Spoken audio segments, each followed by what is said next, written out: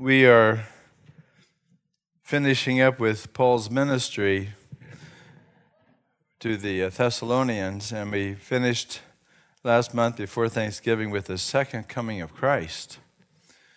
And now we go back and we go to the first coming of Christ. And so we go back way to the very beginning, as we talked about in Genesis.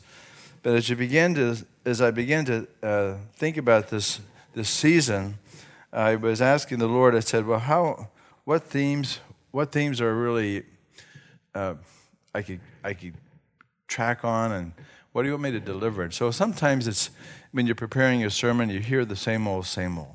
So I always dig around and try to make it interesting, and I hope you find this one interesting because there are some things interesting. The Lord always does this. If you ask God a question, He gives you answers. Have you ever done that? And ask Him to give you wisdom. But in this sermon series, what I've been led to think about is not what you believe, but what your friends don't believe. In the sense that this season, I want to look at how an unbeliever is missing out on what you're singing about. And so the questions that the unbeliever is having, they just can't get their heads around Christmas, and so they substitute a commercial Christmas or some other substitution for what is meaningful about this time, whether it be family or gifts or, break from school. I'm thinking about these songs that we just sang that some of my family who don't believe in Christ, they can't, there's no passion in their heart. There's no desire for these things. And so the question that God promises, what?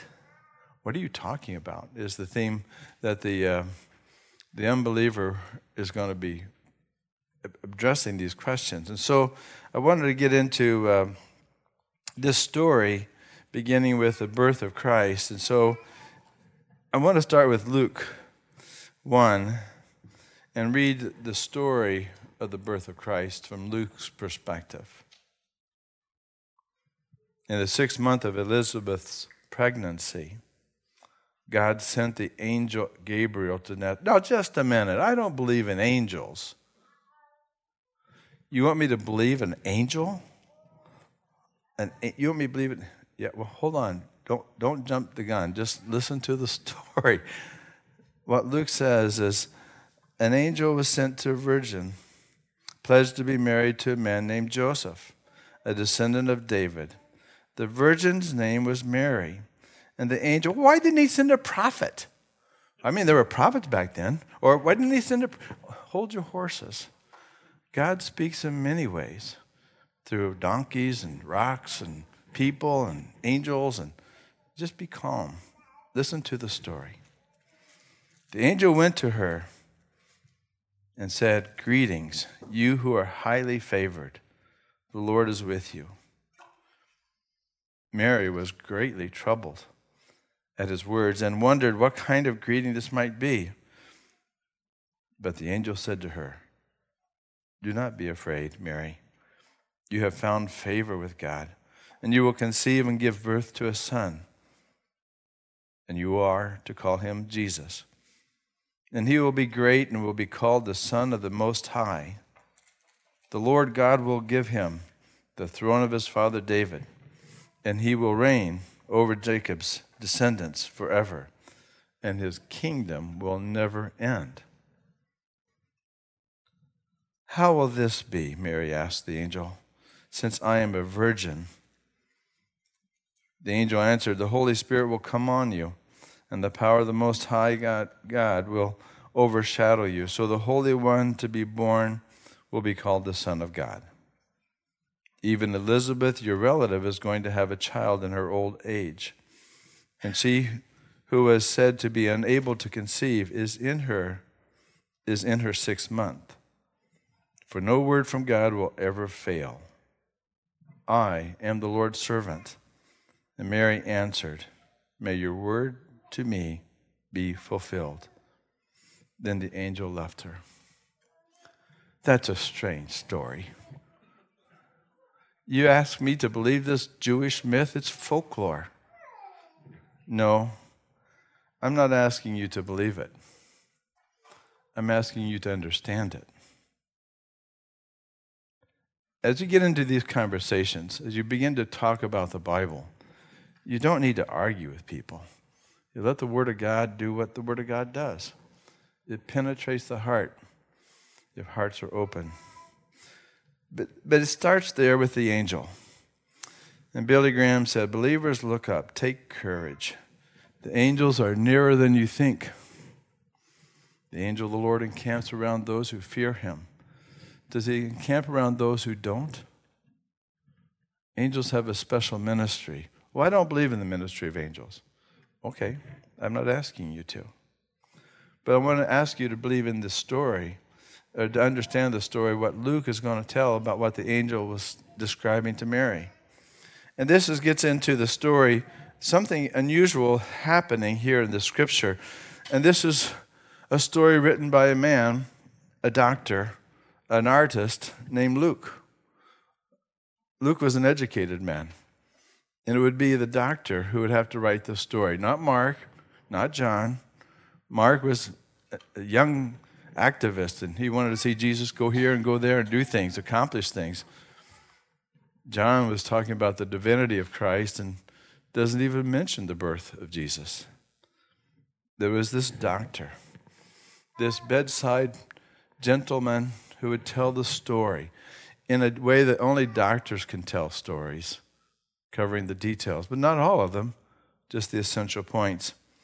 And compared to the other writers, Luke gets into some of the details longer than Matthew. It's only 1/4. Matthew's account is only 1/4 as long as Luke's. But Luke goes from birth, and he goes into the babyhood and the boyhood, as the doctor's going to follow the life story. But over and over you'll see in Luke a theme that this baby is bound for Jerusalem. 7 times in the book of Luke, when you read through that, you'll hear things like Jesus went through the towns and the villages teaching as he made his way to Jerusalem. He set his face like flint because in Jerusalem there was a hill called Golgotha. From the beginning, before the beginning, even from the beginning, this one would crush the one who had the power of death. This baby came to reconstruct the entire universe, to take over the power of death, the power of disease, the power of sin. But he made his way to Jerusalem. And so Luke picks this up, that this baby, 7 times in the book of Luke, was going to that cross. And that cross was for you. This baby had a purpose. This baby had a destiny. Well, why does Luke spend so much time with this birth narrative? You kind of read it the first time, you go, that's interesting. Why doesn't anybody else talk about this? Well, again, if you read Mark talks about Jesus being a servant. Matthew talks about Jesus being a king, the king who serves. John talks about this baby being divine. He's God. But it's Luke who talks about this one being man. And in Luke, you'll find the manhood, the humanness of Christ. Jesus ate, Jesus cried, Jesus wept, Jesus walked. Everything that Jesus did was on a human level. And so Luke presents us with the man, Jesus. And therefore, the birth of Jesus from his mother. There's some really interesting stories. But you hear about the person of Jesus, and that's what Luke does. Matthew talks about the prophecies, and the genealogies are different. And so as I got into this study, I started looking around, and I found this, as I do, I like to poke around the world. And so I found this international theologian, Itumeleng Masala, from Cape Town, Africa. He's a Methodist minister. And he's written an interesting book that I'm drawing a lot of these ideas from, because I wouldn't have thought about these, because it's his contribution. But what he says, when you read the book of Luke, you find this idea that there's a reversal. There's something happening in this text that's really wonderful. He says that rich people are expected to have it all while the poor have nothing.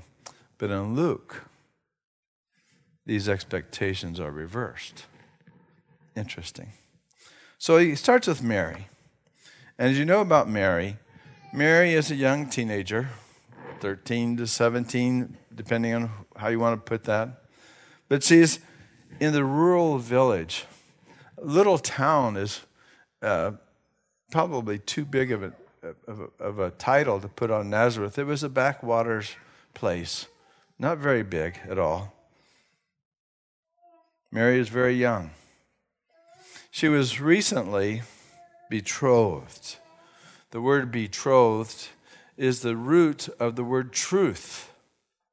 To be truth, when Jesus said, I am the way, the truth, and the life, to give you the truth is to give you my word. To give you my word is to betroth you. I give myself to you. Joseph gave him his word to Mary, and their marriage was legal and set up before the year was to pass, before they would go to that consummation, the celebration, the wedding feast. But she was recently betrothed and bound to Joseph. But Mary was an insignificant, ordinary country girl, low social status. But she knew that her pregnancy could even lead to further shame and lowering of her status. The story takes place in the passages. He says that in the 6th month, the angel Gabriel was sent from God to a city in Galilee called Nazareth to a virgin. And he talks there about her cousin, Elizabeth.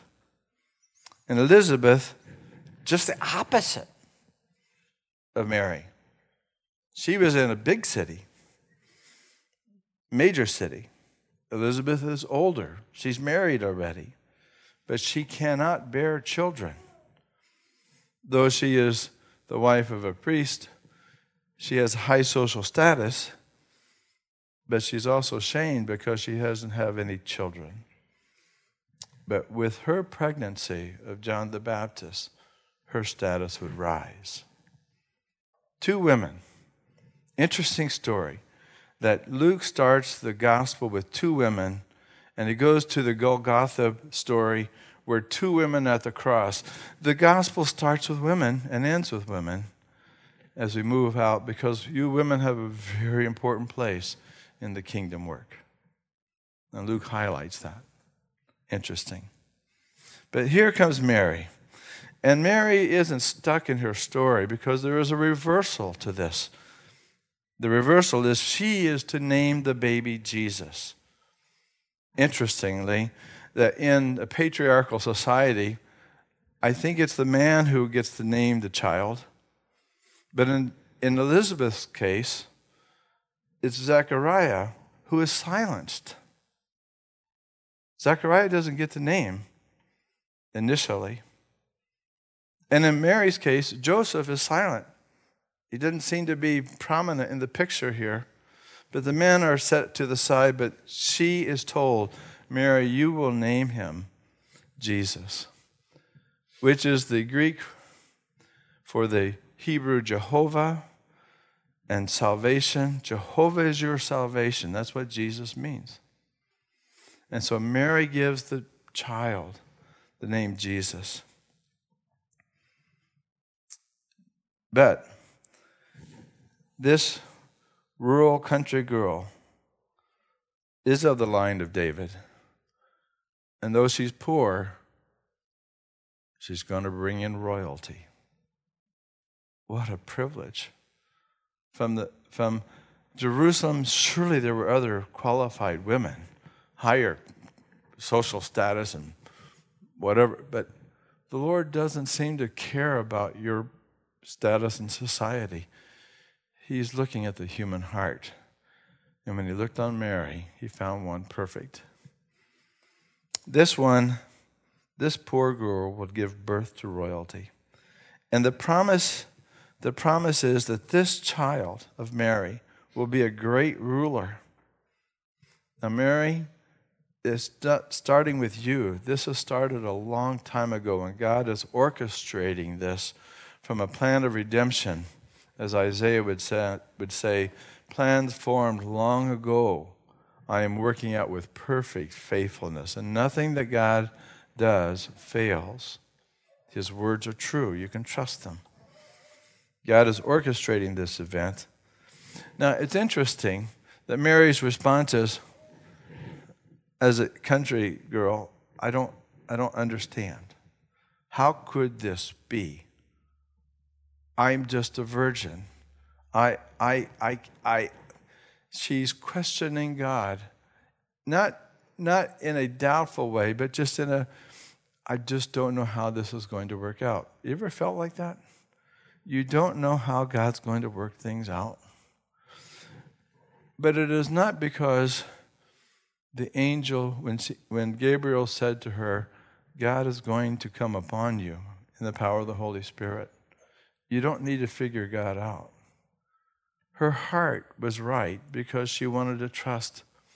There are people who try to go to God and try to Google God and analyze God and figure out God, and you can't put God in the box.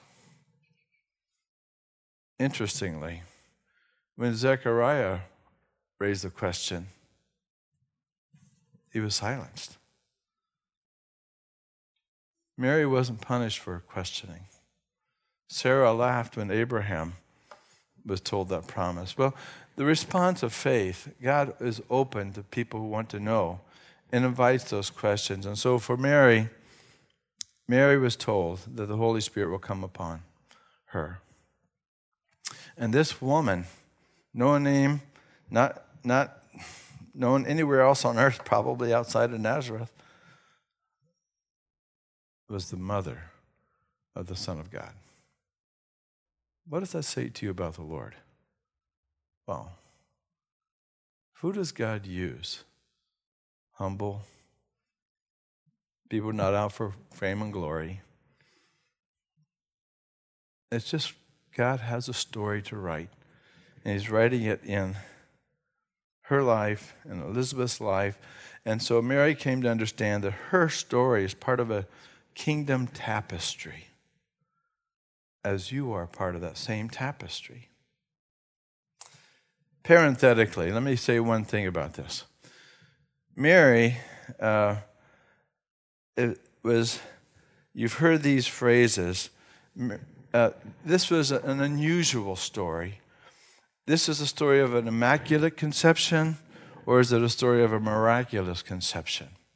So you are not uninformed. And I do want you to be uninformed because this caught me, because I don't have this background. Do you know what immaculate conception means? If you have this understanding, it comes from a Catholic background. And the Catholic background was made, it came to me in a news interview with Andrew Cuomo, who was talking to Matt Gaetz.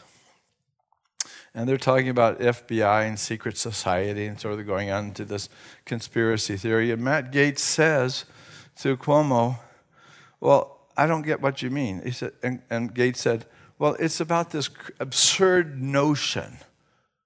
And then he inserts the phrase. It's like the absurd notion, like the Immaculate Conception. I couldn't believe he said that, because Cuomo is a very devout Catholic. And right there on the spot, Cuomo says, what? Absurd notion?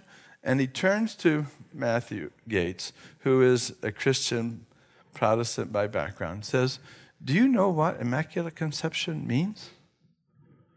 And he frustratedly says, well, did you really want... Are we here? Did you bring me on to talk about religion, my religious beliefs? No. He says, I just want you to know, what do you think that means? He said, well, it's the notion that you can't really believe the Immaculate Conception, can you? And Cuomo just nails him because he says, you don't have any clue what you're talking about. Well, it's about religious thinking. Christians believe the Immaculate Conception. Just so you don't misunderstand, the Immaculate Conception is not about the birth of Jesus. The Immaculate Conception is not about the holiness of the Christ child because of the Holy Spirit came upon her. The Immaculate Conception, according to Christian doctrine, is Mary was completely sinless. Mary was spotless. Mary was holy and was immaculate. There's no way God would put his seed in a sinful woman. That's what immaculate means. That is not what the Bible teaches. The Bible teaches it's a miraculous conception. And therefore, don't get caught with that because Gates had to eat his words. Miraculous conception. And therefore, that reason, later on, 10 chapters later, as Jesus was saying these things, a woman in the crowd called out to Jesus, "Blessed is the mother who gave you birth and nursed you. Blessed is Mary." Because Mary said, "People will call me blessed." But Mary is not the focus of the story because Jesus rebuked her and said, "Blessed rather are those who hear the word of God and obey it." For that reason, we honor Mary. We honor her obedience. We honor her devotion. We don't worship Mary. We don't ask her for blessings.